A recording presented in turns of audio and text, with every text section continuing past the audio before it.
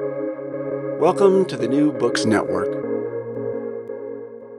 This is producer Lan Lee, welcoming you to today's Blue Barrel conversation distributed through NBN. If you want to catch all of our episodes, you can search for the Blue Barrel podcast, that's Blue the color, BERYL, or find all of our episodes on piercesalguero.com. Now, on with the show.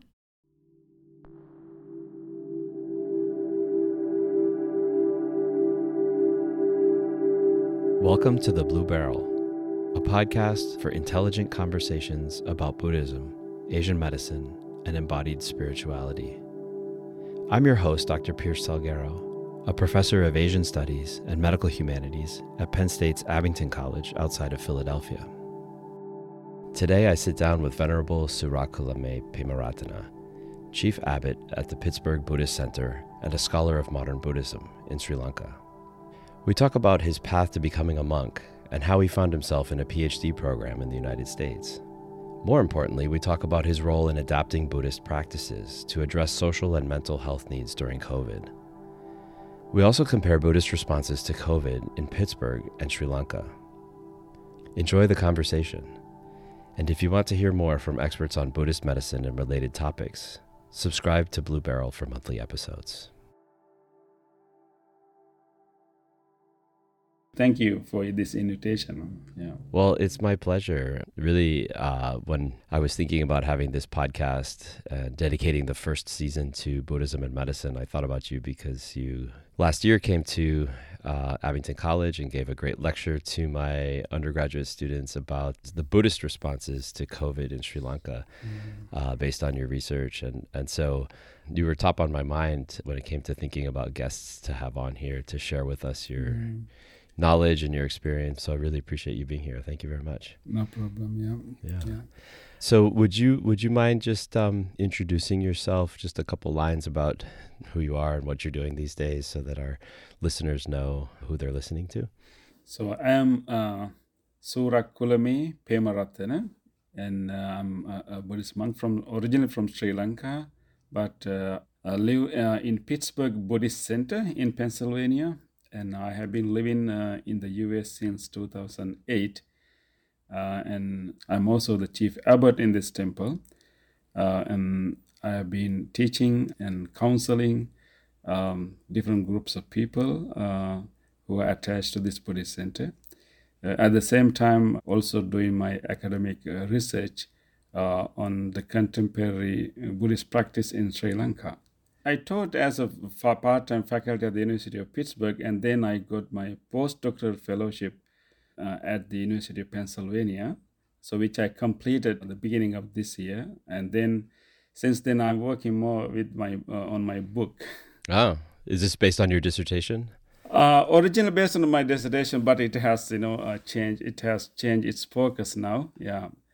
In my dissertation work, I focus on the modernization of Buddhism in Sri Lanka, how Buddhism was modernized during colonial and also the post-colonial period in the process of globalization and all kind of changes.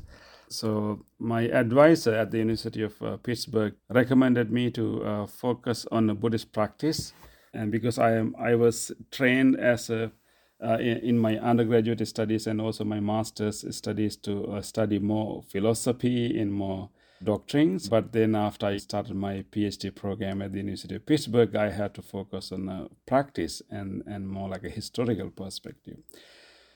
So when I focused on modernization of Buddhism in Sri Lanka, it took me a while to recognize that there's a new way. One of the efforts that was made by the early Buddhist leaders and then also later many other Buddhist groups is to promote the veneration of the Buddha, a ritual of veneration of the Buddha as a part of emerging Buddhist identity.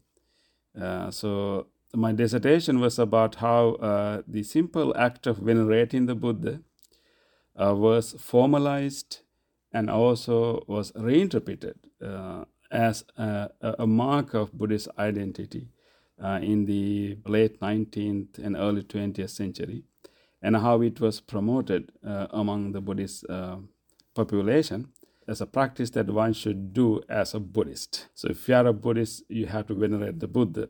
not only at the temples, but also at home. So I found early printed liturgical booklets in the archives in Sri Lanka. That is why I discern a kind of movement that happened during the colonial period to promote the veneration of the Buddha through these printed booklets. And then I traced that movement from early 20th century all the way to the modern period, and then how it was promoted in different places, in homes, in public schools, and of course in public spaces, and also even the workplaces. So my dissertation is tracing the utilization of this ritual practice as a way to assert the Buddhist identity, and also as a way to maintain the Buddhist identity amidst all kind of changes happening in this larger society. Yeah, great. So you are a Theravada Buddhist monk. I think our listeners will be curious to hear how you became a monk. Yes, this is one common question that I get most of the time. And so I became a monk when I was quite young. And actually, I became a novice monk when I was 10 years old. I had a distant grand uncle who was a very religious person. He inspired me to commit to Buddhist practice, and he also kind of encouraged me. So, and then I also liked the temple environment. Whenever I visit a temple with my parents, and I liked the peace and also the neat arrangement in the temple. And so I developed this desire to become a monk and be in the temple. So I was close to 10 years old by that time, and I kept asking from my parents that I want to become a monk. But I was the first child in the family. I had only one brother and one sister, and my father, my mother, especially my mother, didn't like that idea.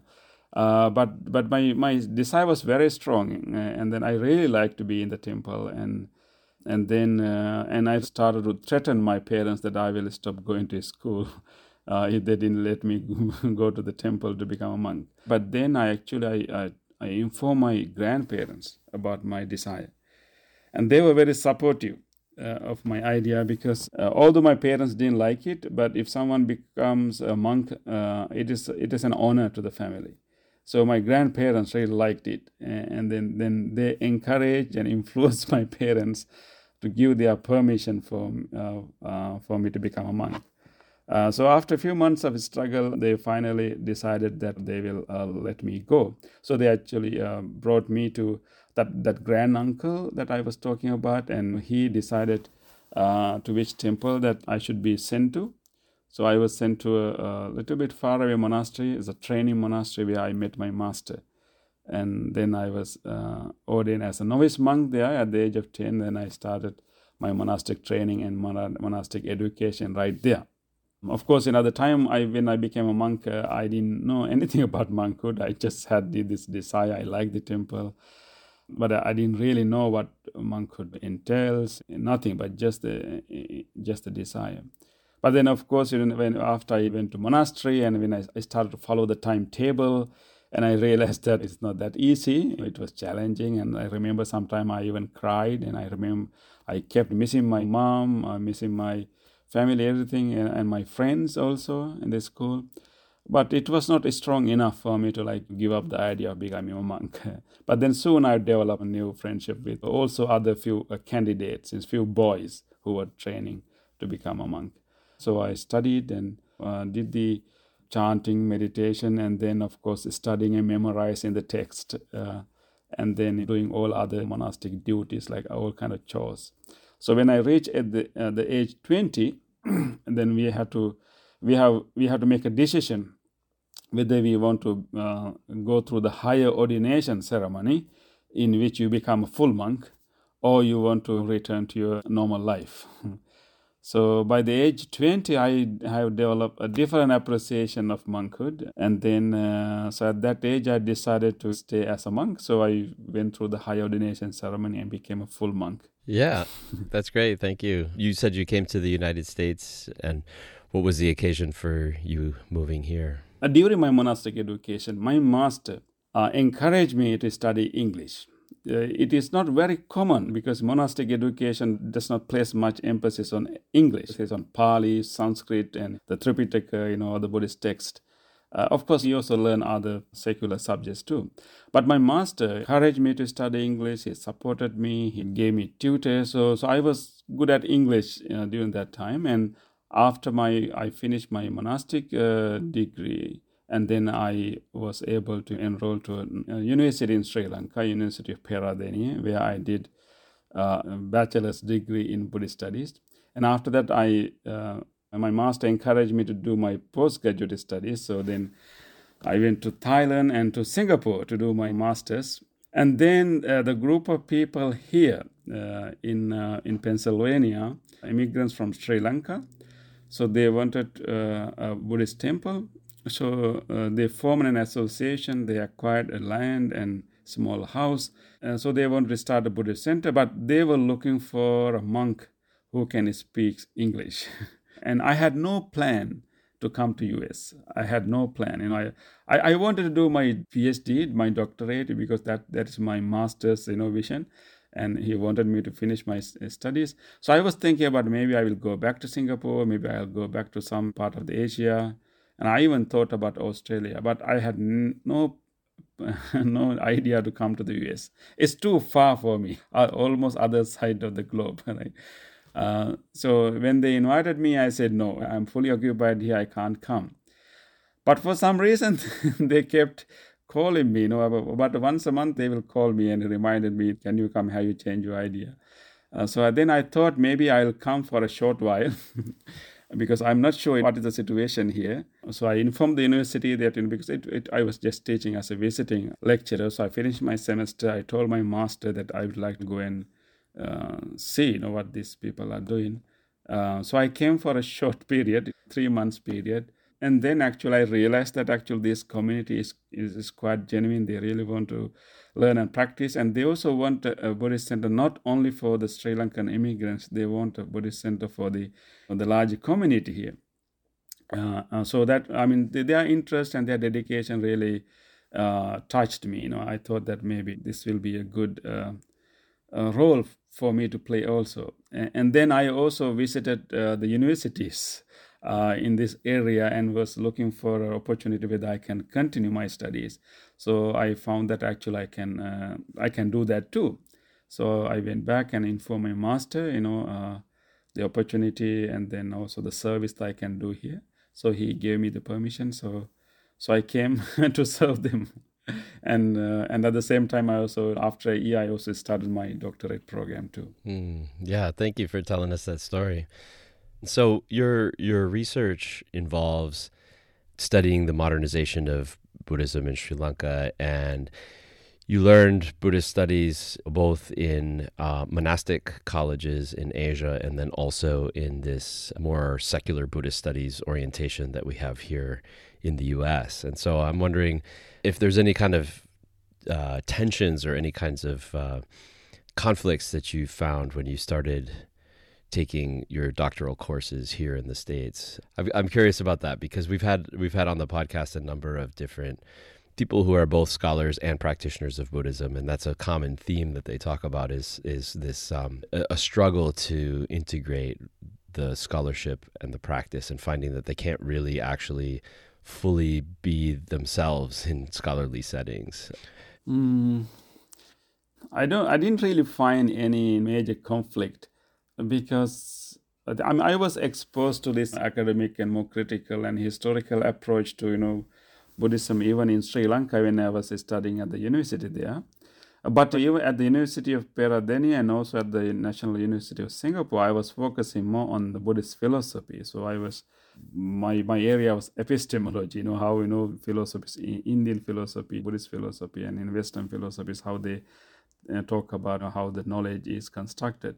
But after I came here in the religious studies, you focus more on historical approach and more on actual practice. So the questions that we asked, and then also the critical and historical perspective we adopted in the university, in my graduate program, it was more on the Buddhist practice rather than the Buddhist doctrines, and more on history. So I was really enjoying that. Now, of course, I was also benefited to learn about other religions and also like the theories of studying religion, and it gave me a new perspective, definitely, what you call looking at the religion as an outsider. And I enjoyed that, to really see even how the Buddhist tradition how Buddhist tradition have responded to different historical circumstances, and how the Buddhist communities have tried to like adapt to different situations. It was really fascinating story for me. And then also I was teaching at my Buddhist center, I was studying the history of Buddhism, and also the sociology of Buddhism at the university. So it gave me two different perspectives, but I think I enjoyed it. When I was at university, I was like looking at the religion from far away. So I have a different image, different Buddhism. So, and when I'm at the Buddhist center, I'm teaching more on the insight, the philosophy. You feel like they're complementary. They're complementary.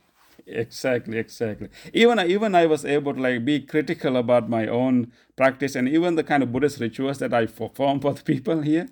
I was able to perform those rituals, but at the same time, I was able to like reflect on these rituals, how this ritual has evolved, and how they are still evolving, and then how these rituals are used as tools, maybe as devices, as supporting devices, to help people to deal with difficult issues in their lives. So I was able to like see the utility of the Buddhist rituals and ceremonies in a more psychological and sociological manner. Thank you. So let's transition to the main reason that I wanted to talk to you on the podcast. And that is because I wanted to speak with you about COVID and about the pandemic. I guess the first question I would have for you is, as a Buddhist monk living in a monastic setting, how was your personal experience or the experience of your community over the last couple of years? Oh, at the beginning of the pandemic, it was really a challenging period. Definitely, as a Buddhist monk here, and we had to change a lot of things because people used to come to our Buddhist center. We used to gather once a week, and we used to have classes for children. People used to come for all the rituals and all the counselings. So all this has to be changed, and so. Actually, what really happened was that we were inventing our practices. We started a lot of online programs. And during that time, this is before the vaccines. And then people were quite afraid also. So they have fear, they have uncertainty. So they really needed help, but they can't come to the temple. So we started online programs. We started some discussions over YouTube and over Zoom. And then we also started chanting programs, and which people really appreciated. So they can join our chanting from home. So we had weekly chanting, more like a really blessing chanting, and wishing people a strong immunity, a strong mind, a strong body. So people enjoyed it. So we did that.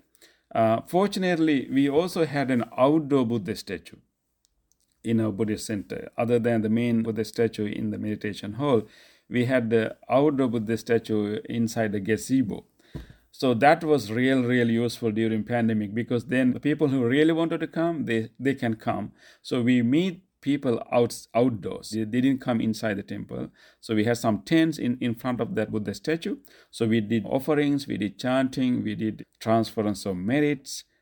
So we were able to do all the different kinds of Buddhist practices and venerations of the Buddha using the outdoor Buddha statue. Yeah, and even after a while, we first stopped our meditation and made it online. But then after many months, people still would like to come to the temple. So we did outdoor meditation, fortunately during summer. So in front of the statue, we had people sitting far away from each other. And we had a nice lawn there. And so people were meditating outdoor in the evening under the candle lights. And it was a nice experience. So we had to kind of invent new programs. We used to do birthday ceremonies for people whenever they're having birthdays. So if they come to the temple, we will like to do a small chanting and a small blessing service to them. But during pandemics, we couldn't do that. So instead, what we did was actually we recorded a blessing chant for birthdays, and then we uploaded that into YouTube, and then we created a QR code of that video link, and then we created birthday cards with our wishes and stick that QR code in the card. So it was a challenge, but at the same time, it was also an opportunity for us to rethink how we conduct our programs. And then one important thing happened actually during that time, because parents started to complain or inform us about the stress of children. Sometimes they couldn't go to school, and even when they started online classes, they don't really meet their friends. So the children were going through a lot of stress. So parents wanted us to start some program for children. So we started a children's meditation program, which is not only meditation, but more like more discussion, and also a yoga practice, and also meditation. So we started a Sunday children's meditation over Zoom during that time. And we created a program that children can interact, children can enjoy, children can learn the meditation and some techniques to deal with their difficult issues, how to think about their issues differently.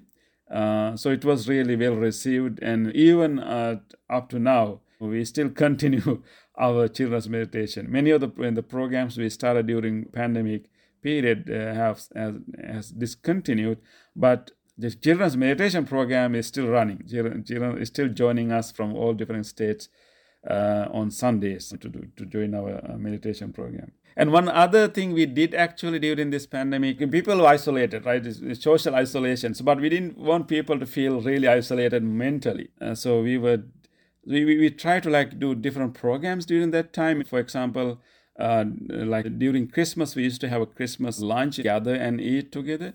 So, but because we can't gather, but we did as monks, we cook food for the people. We prepared packets so they can come and collect their packets. And then at the same time, once a month we used to have a monthly gathering. But once a month we will organize some program, and we will post them some kind of card, some kind of souvenir, some kind of thing that they can use it during the monthly program over Zoom. So we had some volunteers who prepared some craft work. For example, during Valentine, the time we created a nice heart and the leaf, and we post that to people so they can have it. So during the program, they can use it. So we did all kind of things to keep people engaged and involved, and make sure that they not feel isolated or alone during this period. Yeah, it sounds like a lot of very thoughtful development of programs and so forth that you did during that time.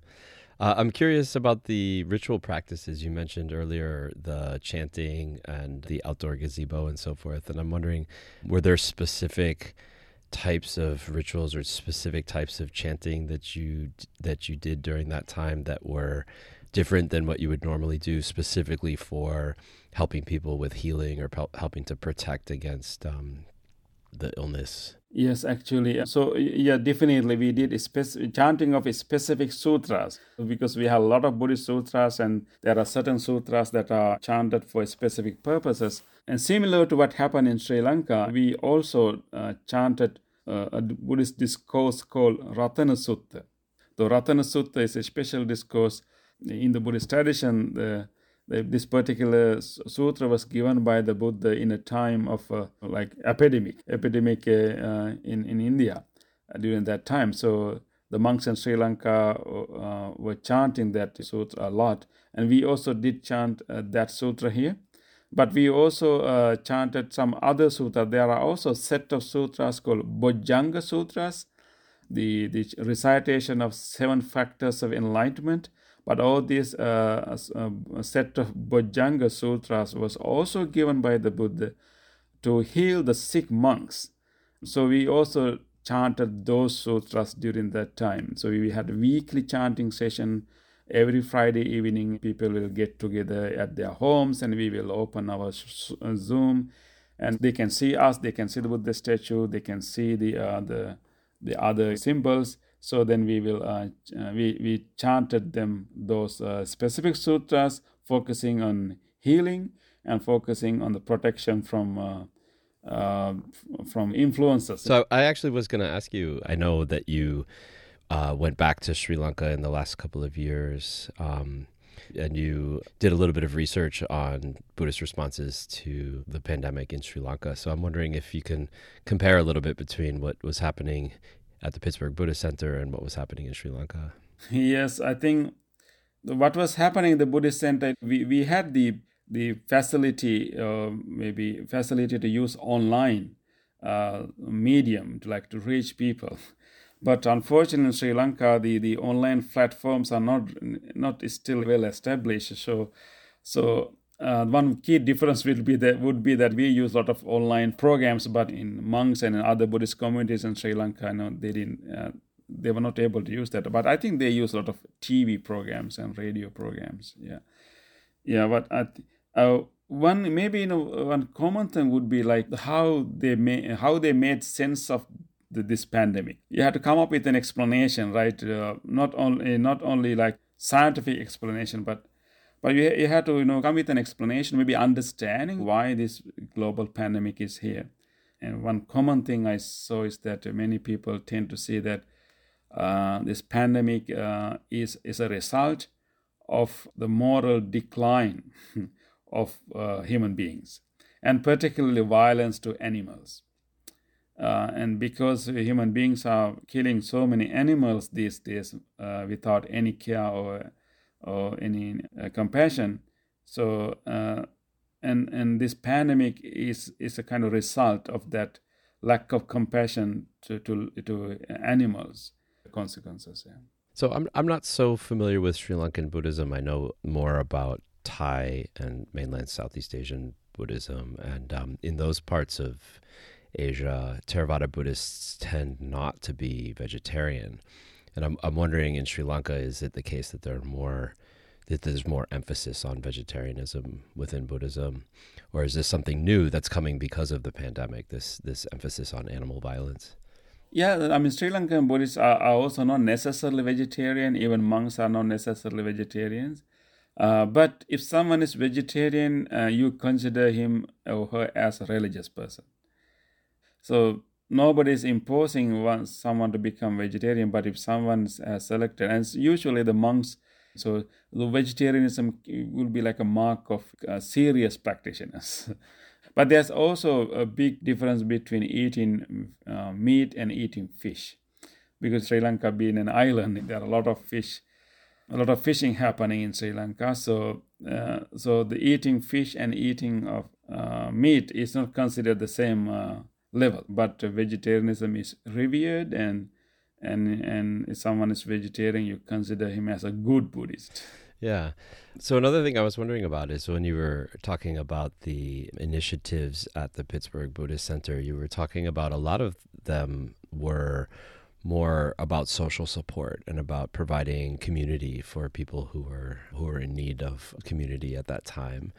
And I'm imagining that in Sri Lanka, where there are many more Buddhists than in Pittsburgh, that likely the temples were providing a great deal of those kinds of supports for the communities. And I'm wondering if that was something that you paid attention to when you were there.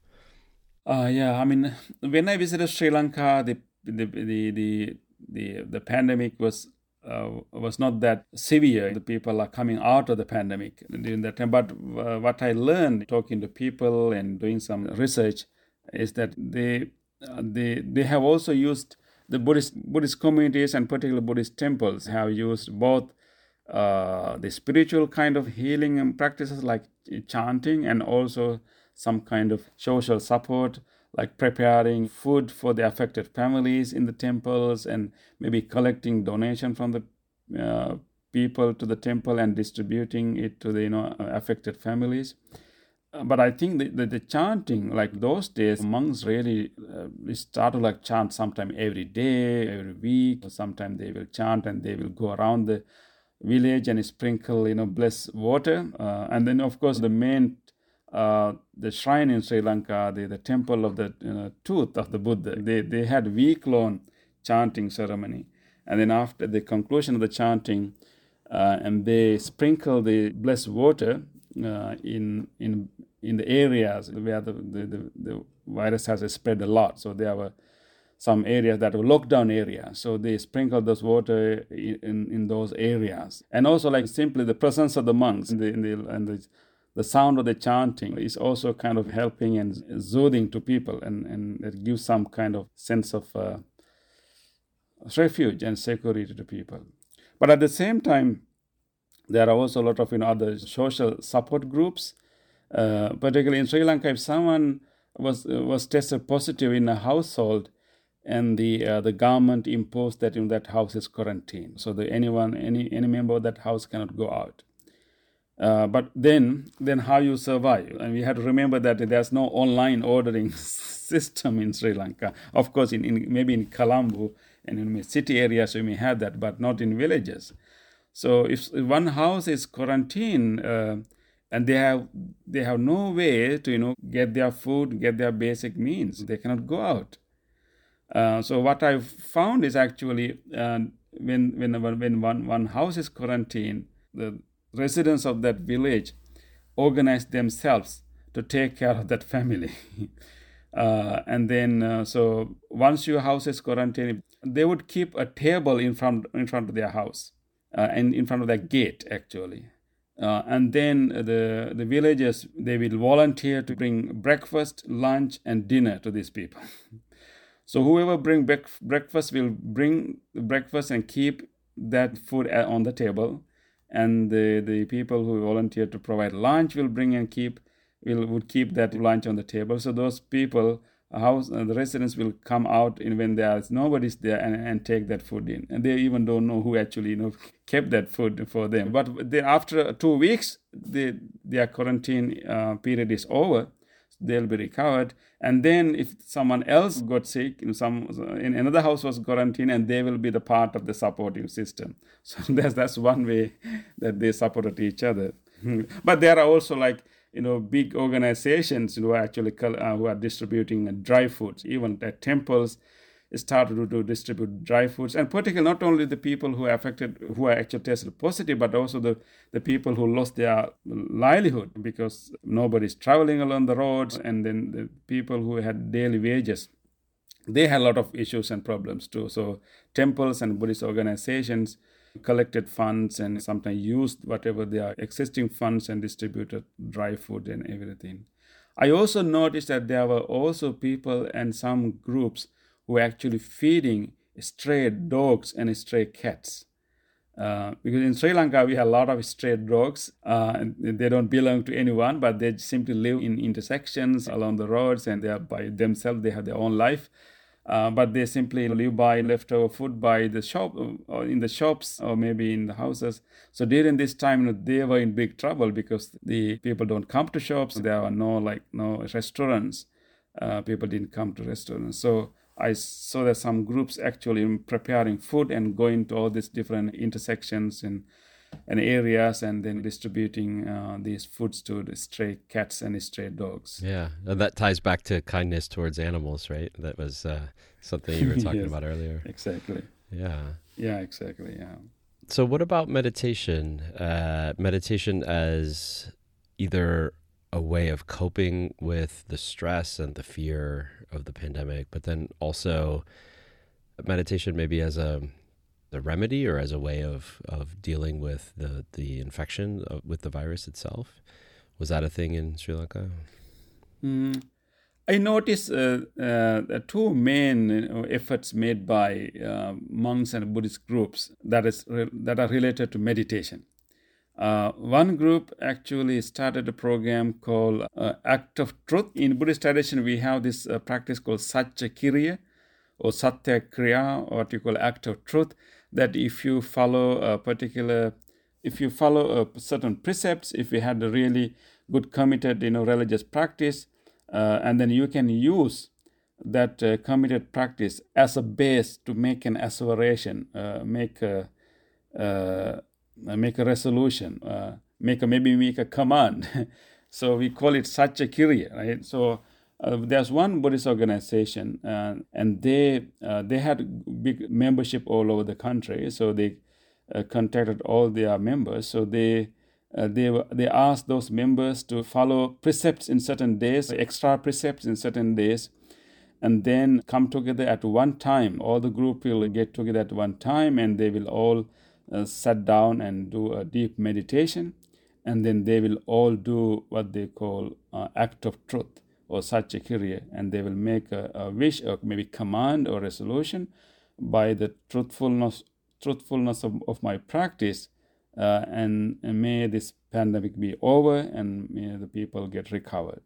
So it's a kind of a form of meditation, but more like a collective meditative effort that different people all over the country are doing same thing at the same time. The other effort was actually, as you mentioned, encouraging people to use meditation as a way of getting rid of the fear. And then also promoting mindfulness as a way of keeping one's hygiene, making sure that you don't unwittingly touch your face, and then making sure that you don't come closer to the other person, and making sure to keep your social distance. And then there are also monks who encourage people to, like, if you have a daily meditation practice, you will not be afraid of any sickness, and that fearlessness will develop your immunity. So there was one monk who was actually promoting more committed meditation practice during the time of pandemic to stay fearless and stay safe. So those are the two main efforts I noticed. There could have been many more. Yeah. Thank you. So I know that in Asia there was a lot of interest in using traditional medicine for treatment or for prevention of COVID, and I'm wondering to what extent at the Pittsburgh Buddhist Center you were able to acquire medicines or use any kind of traditional Ayurvedic medicines or other kinds of medicines from Asia for yourselves or for your community. Was that something that you were able to do or interested in doing? Actually, we received a lot of herbal medicines from people, because as soon as this pandemic hit, many people were like returning to their indigenous medicines, and many Sri Lankans living in the US started to send us the herbal drinks and many types of herbal drinks to keep our immunity strong. So we started drinking them. One common thing that we drank during that time was coriander, roasted coriander. But as a Buddhist center, we did not promote or distributed any herbs or any herbal drinks. I remember once, even we encourage even Americans to drink the boiled water of coriander. But we did not distribute any herbs or any medicine from the Buddhist center. So is coriander water something that's very common in Sri Lanka when you become sick or? Yeah, for any kind of respiratory problems, people will use coriander powder, coriander drinks in Sri Lanka. And it has been common for even well before the COVID.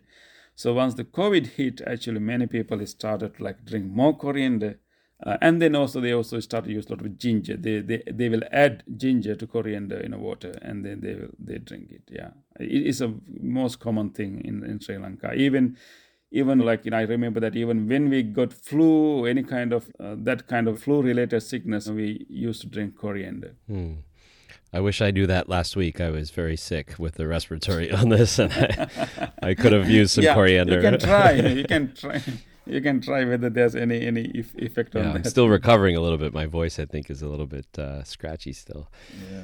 So I wanted to acknowledge the fact that Sri Lanka has been in a rather dire political and economic situation for the last couple of years following from the pandemic. And I think you were there at a particularly difficult time. And so I wanted to express my own good wishes for Sri Lankan people and for your family and for other people that are there.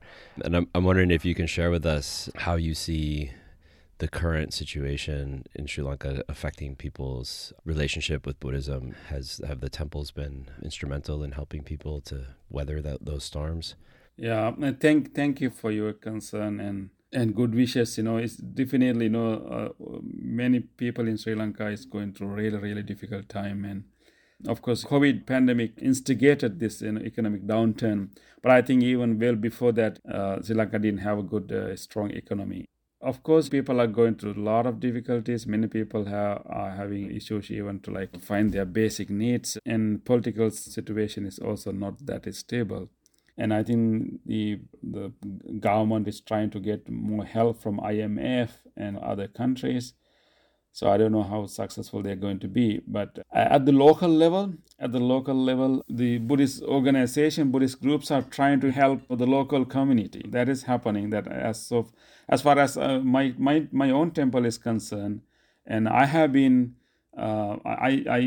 collecting donations from people here, and then I'm sending donations to Sri Lanka to help school children to get their stationery and school bags for the new year. So that's one thing I know personally that I'm helping, and my master is also organizing a program to help pregnant mothers because when they about deliver, they need basic things to support the baby. And so my master is also organizing a program to distribute those items and requisites for pregnant mothers.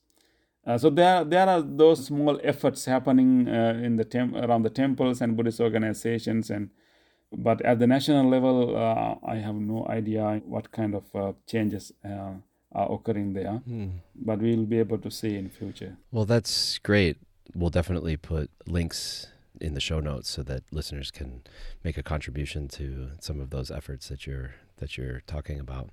Thanks for mentioning that. Sri Lanka is also, it used to be a good tourist destination, and then during pandemic it lost its tourist population. That also impacted the economy, and particularly the flow of the foreign currency. That impacted a lot too. So travel to Sri Lanka. That will be one way to help. Yeah, Sri Lanka is a place that I've never been, but it's been a dream of mine to go there. So I'll have to do that soon to be able to support the economy. Okay. So, Venerable Pimaratna, I'm wondering if there's anything else that you want to talk about. Is there anything that we missed that I didn't think to ask you about, or any upcoming projects that you want to promote or discuss, or anything that you wanted to add before we close up? Yeah. I think one thing I forgot to mention about what was happening in Sri Lanka is the efforts by local groups to experiment on different indigenous medicines. And so of course, as I told you, during the pandemic, the people were more interested in indigenous medicine before the vaccine and even after the vaccine. And then there were national effort. Of course, the National Committee of Ayurvedic, doctors. They produce a product, what they call immunity booster. So it was funded by the government, and they produce that boost. It's like a herbal drink, a mixture of a few ingredients in the herbal ingredients, and so then they release it to market.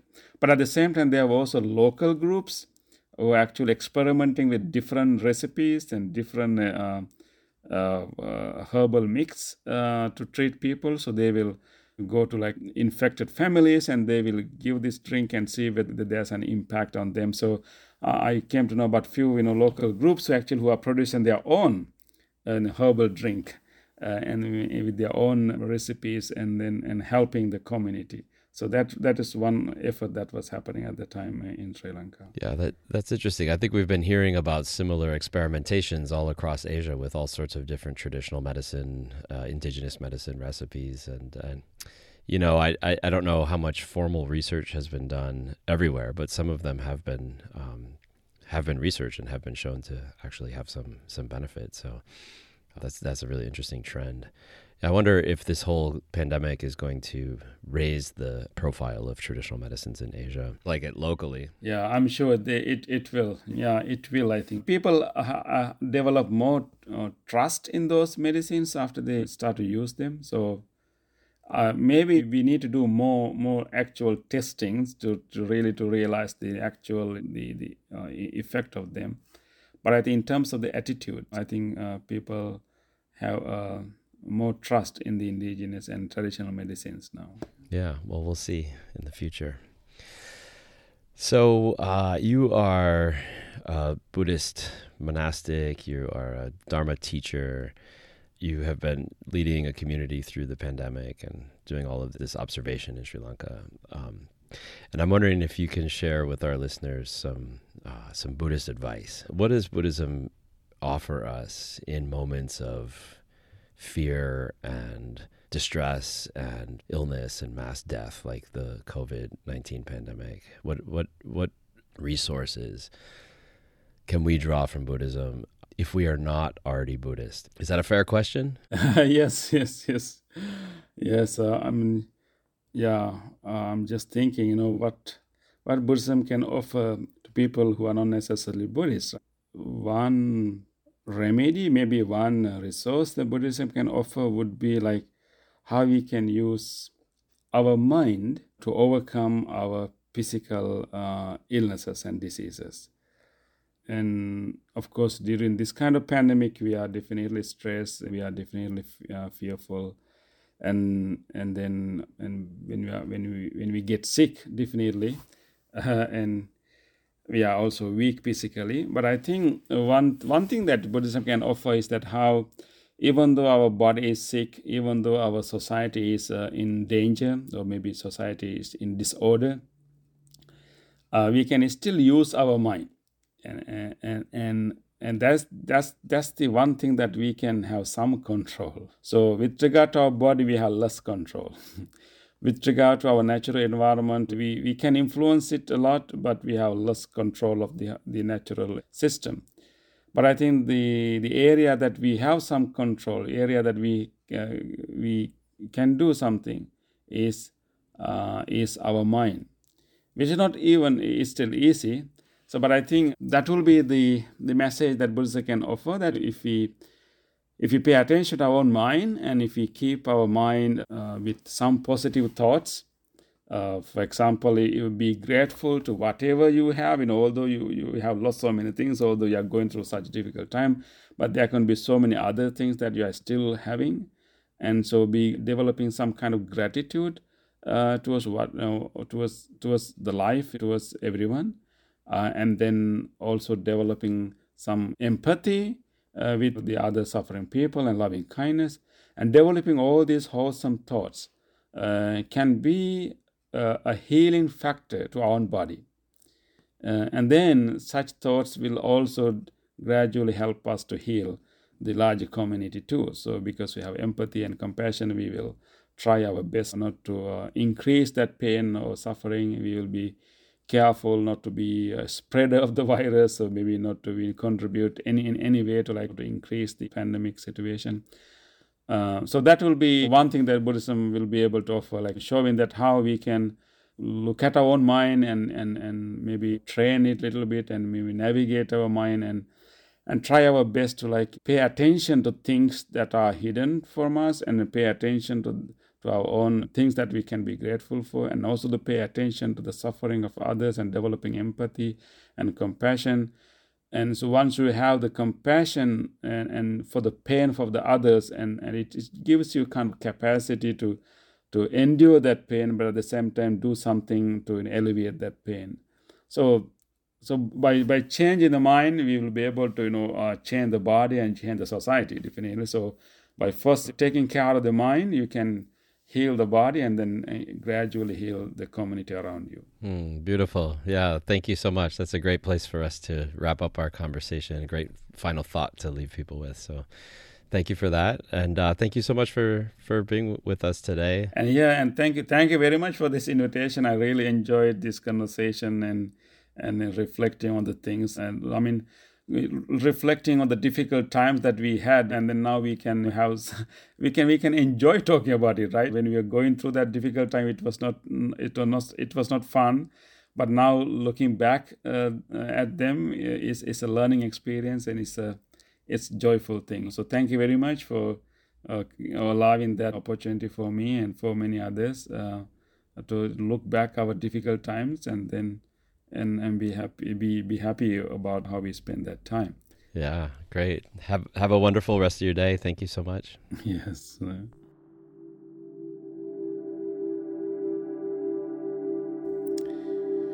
Bhavatu sabba mangalang rakkantu sabba devata sabba buddhanubhavena sada sotthi bhavantu te Bhavatu sabba mangalang rakkantu sabba devata sabba dhammanubhavena sada sotthi bhavantu te Bhavatu sabba mangalang rakkantu sabba devata sabba sanghanubhavena sada sotthi bhavantu te.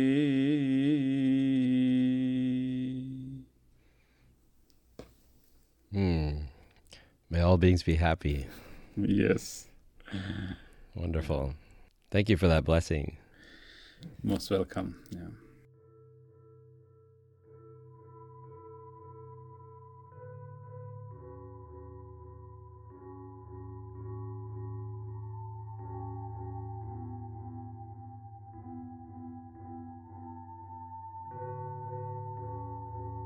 That is it for today from us at the Blue Barrel Podcast. This episode was hosted by Pierre Salguero and produced and edited by me, Lan Lee. All of our music is by Jonathan Pettit. If you're listening to us on one of our partner podcasts, make sure to catch all of our episodes on pierresalguero.com or subscribe to us on your favorite podcast platform. You can also support us by making a donation at patreon.com/bluebarrel. Until next time, be happy and be well.